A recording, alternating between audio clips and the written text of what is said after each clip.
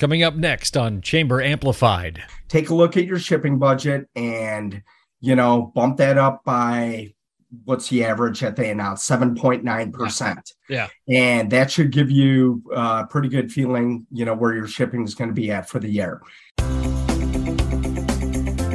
Welcome to the show. I'm Doug Jenkins from the Findlay-Hancock County Chamber of Commerce.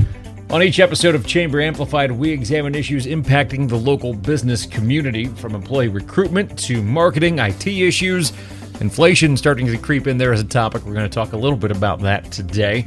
Our goal is to give members tips each week on at least one way they can improve operations and thrive in the current business environment. Each week, we're also talking to long-tenured Chamber of Commerce members to learn more about how they got started, some of the twists and turns they experienced along the way, and the lessons that they learned that they're passing along to you.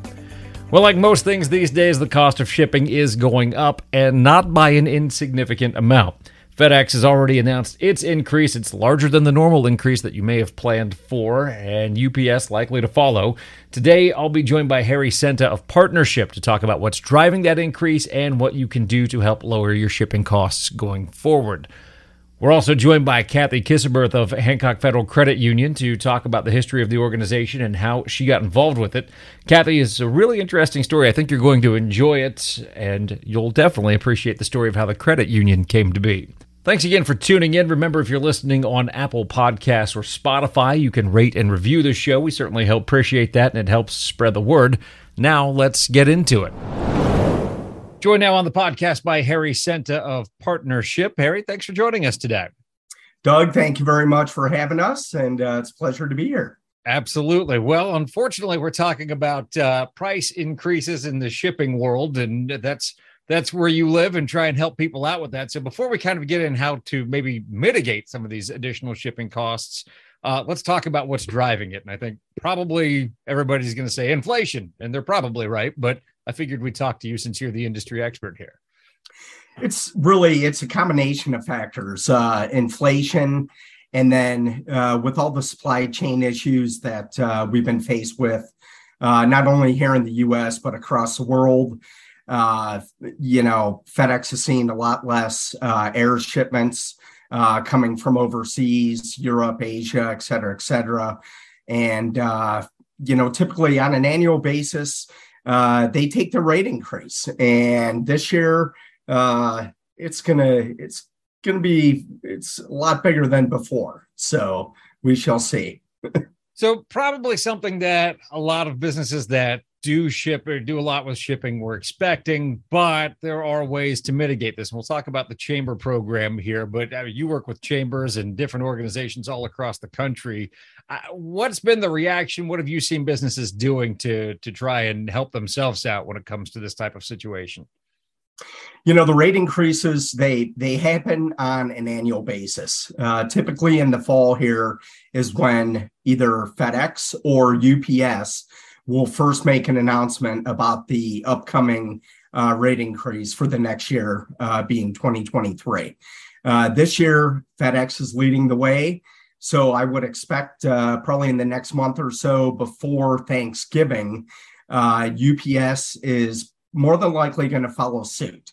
Usually what happens, one of them will announce their average rate increase, and then the other will follow it almost to a T, exactly. And unfortunately, this is something that they've been doing for years. Over and over again, they take the rate increases, not only on the shipping rates, but also on some of the accessorial charges.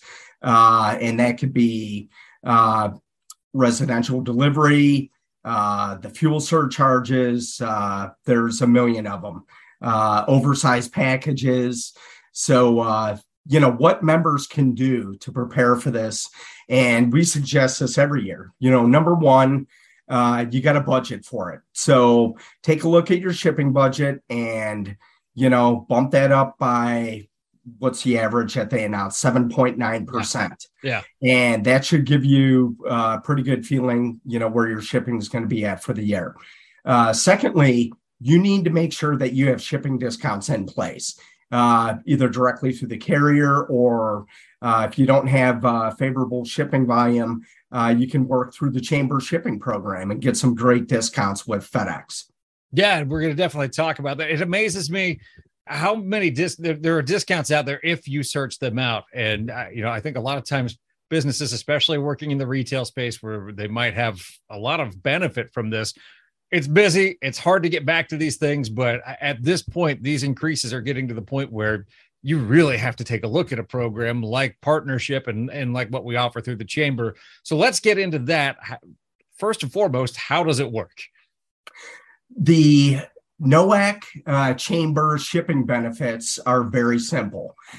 We have two that we offer up. The first is FedEx discounts, and that's directly through FedEx. Members can go to partnership.com/NOACC FedEx to take advantage of those discounts. Through the FedEx Advantage program, we offer up a flat 45% on all express shipments. That could be standard overnight, priority overnight, 2-day, the 2 to 3 day service, which is called Express Saver, and also international. On the ground end, it's a flat 25% discount. And that actually applies to business-to-business shipments and then also business-to-residential shipments as well.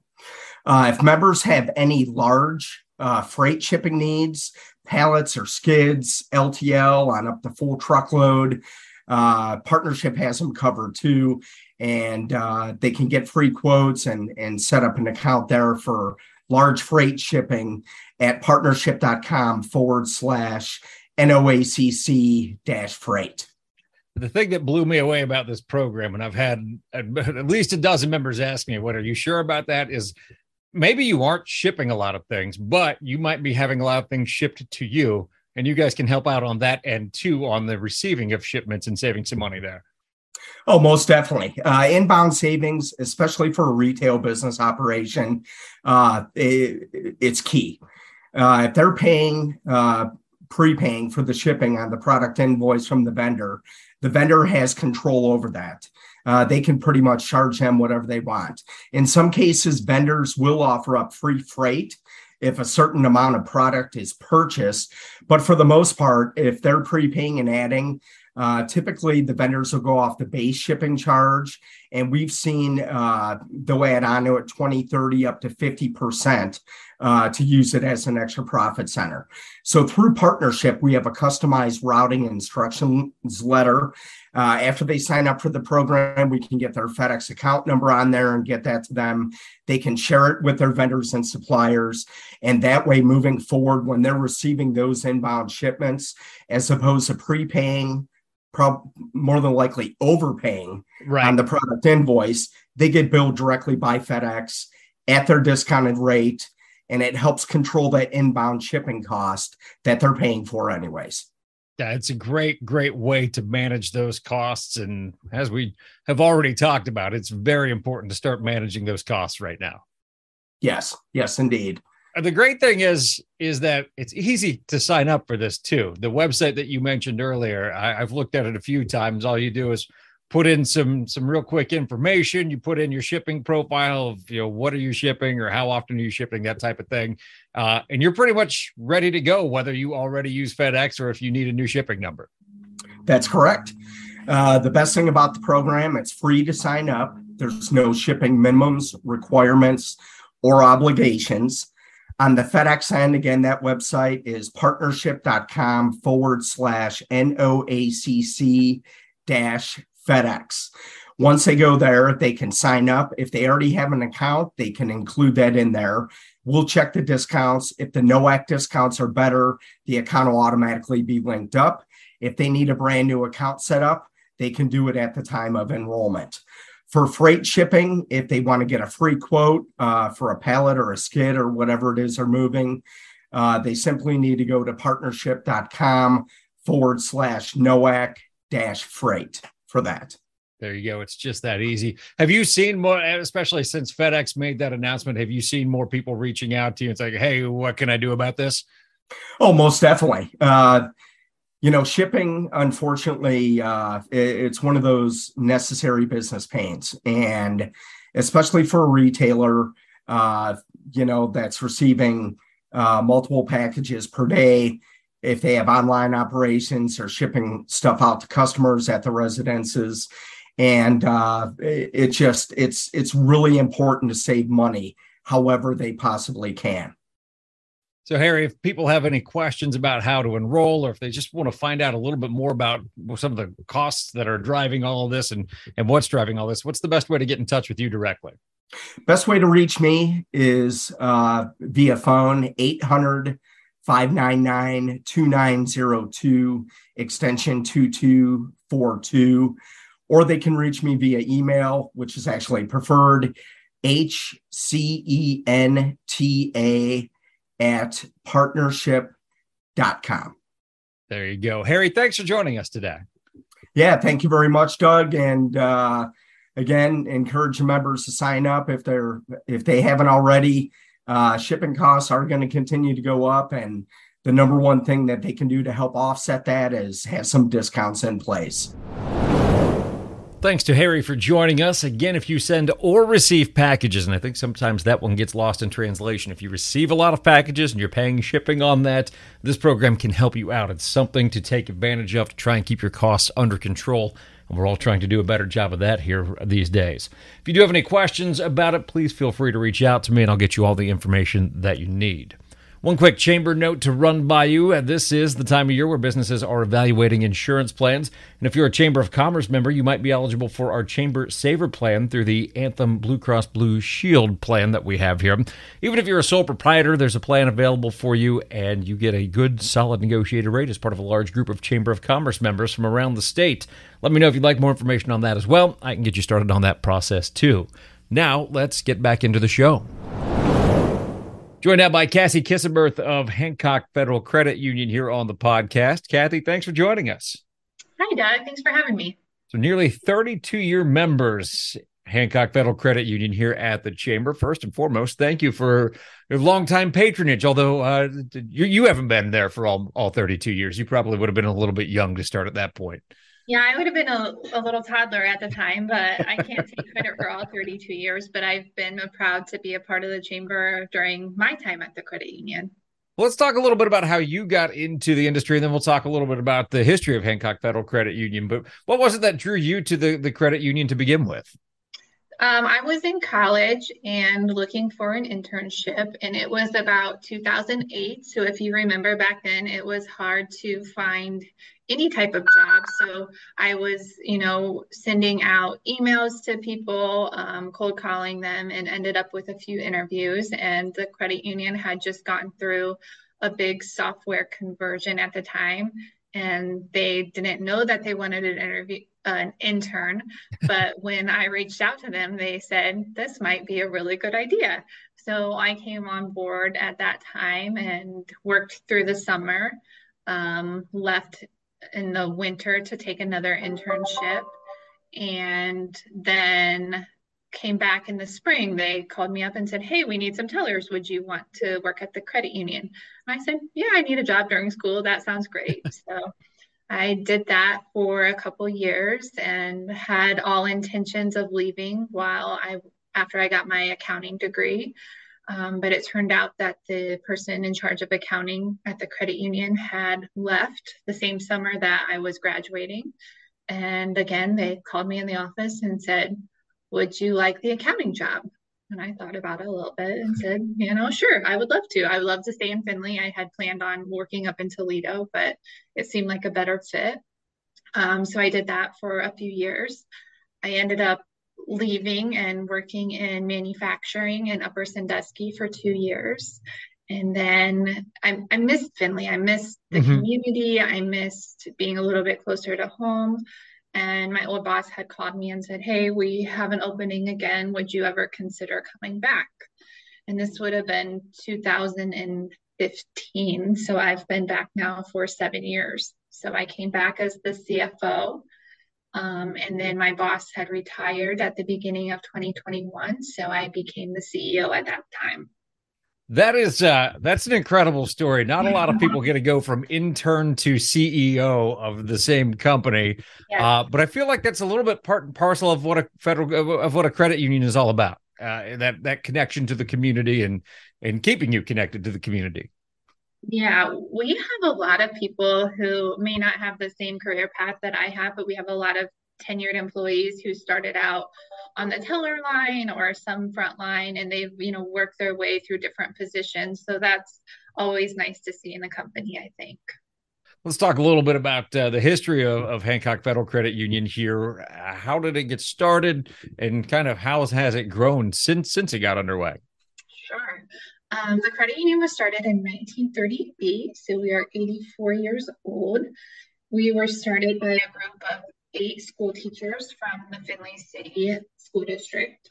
And this was after the Great Depression. So then the banks weren't lending a lot of money to normal people. Mm-hmm. So they pooled together their money to be able to provide loans to each other and other people that they knew. And that's how we started. So just very, very humble beginnings. The credit union then worked out of the school building for several years.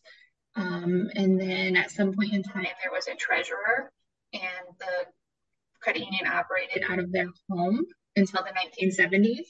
So that at that point, they leased the building, and then we first owned our own building in the 1990s.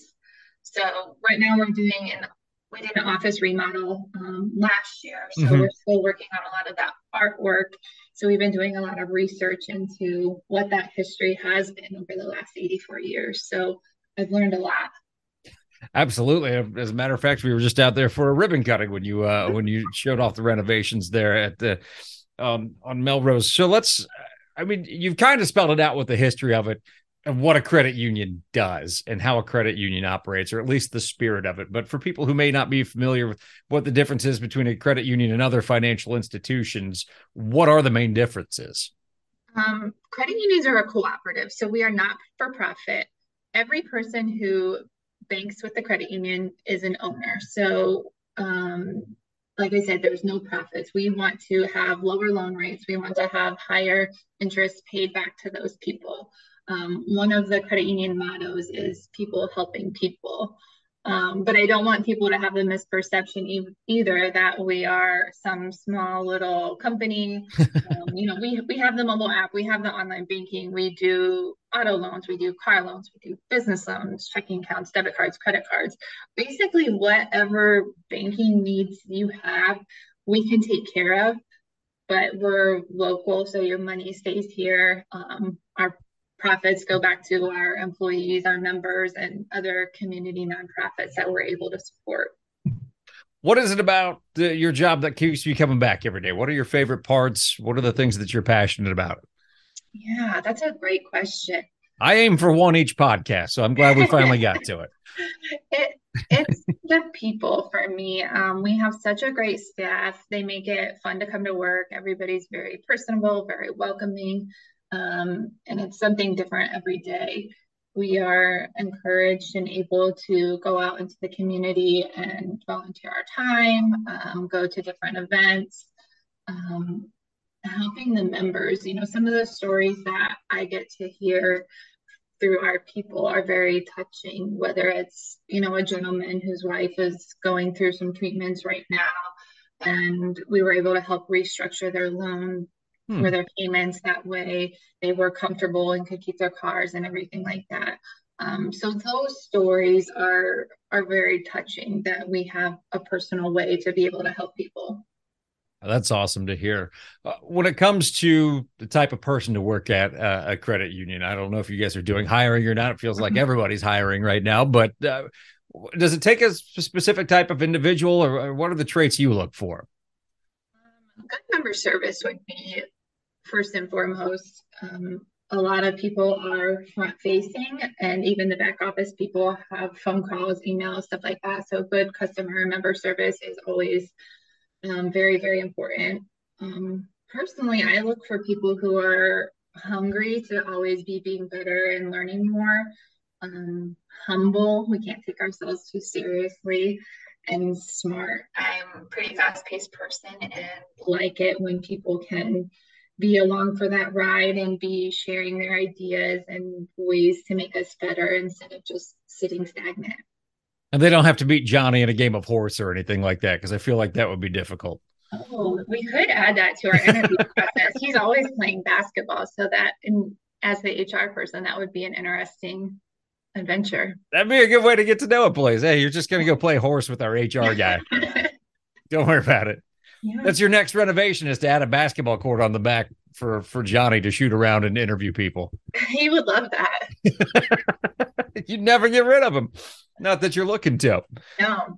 So if anybody is interested in learning more about Hancock Federal Credit Union, maybe they want to start an account, maybe they want to apply for a loan, or they just want to learn more, what's the best way to do that? Our website is www.hancockfcu.com. We have a lot of information out there. You can always call us, email us, stop in. We love to see your face in person. So we try to make it pretty easy. All right, Kathy, thanks for joining us on the podcast. And again, thanks for being a longtime member of the Chamber of Commerce. Absolutely. Happy to be here and happy to support everything that the Chamber does as well. Thanks again to Kathy for dropping by to join us. I think we all love a story about an intern coming up through the ranks to run a business in the end. Kathy, a great example of that. Should also mention she's the incoming president of the Chamber Advisory Board, and we really appreciate all of her work on behalf of the Chamber of Commerce as well.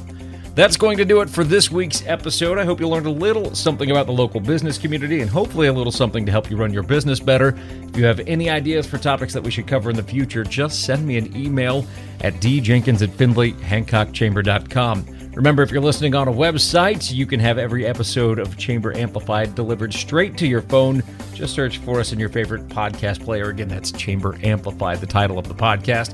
Thanks for listening. We'll see you next time on Chamber Amplified from the Findlay Hancock County Chamber of Commerce.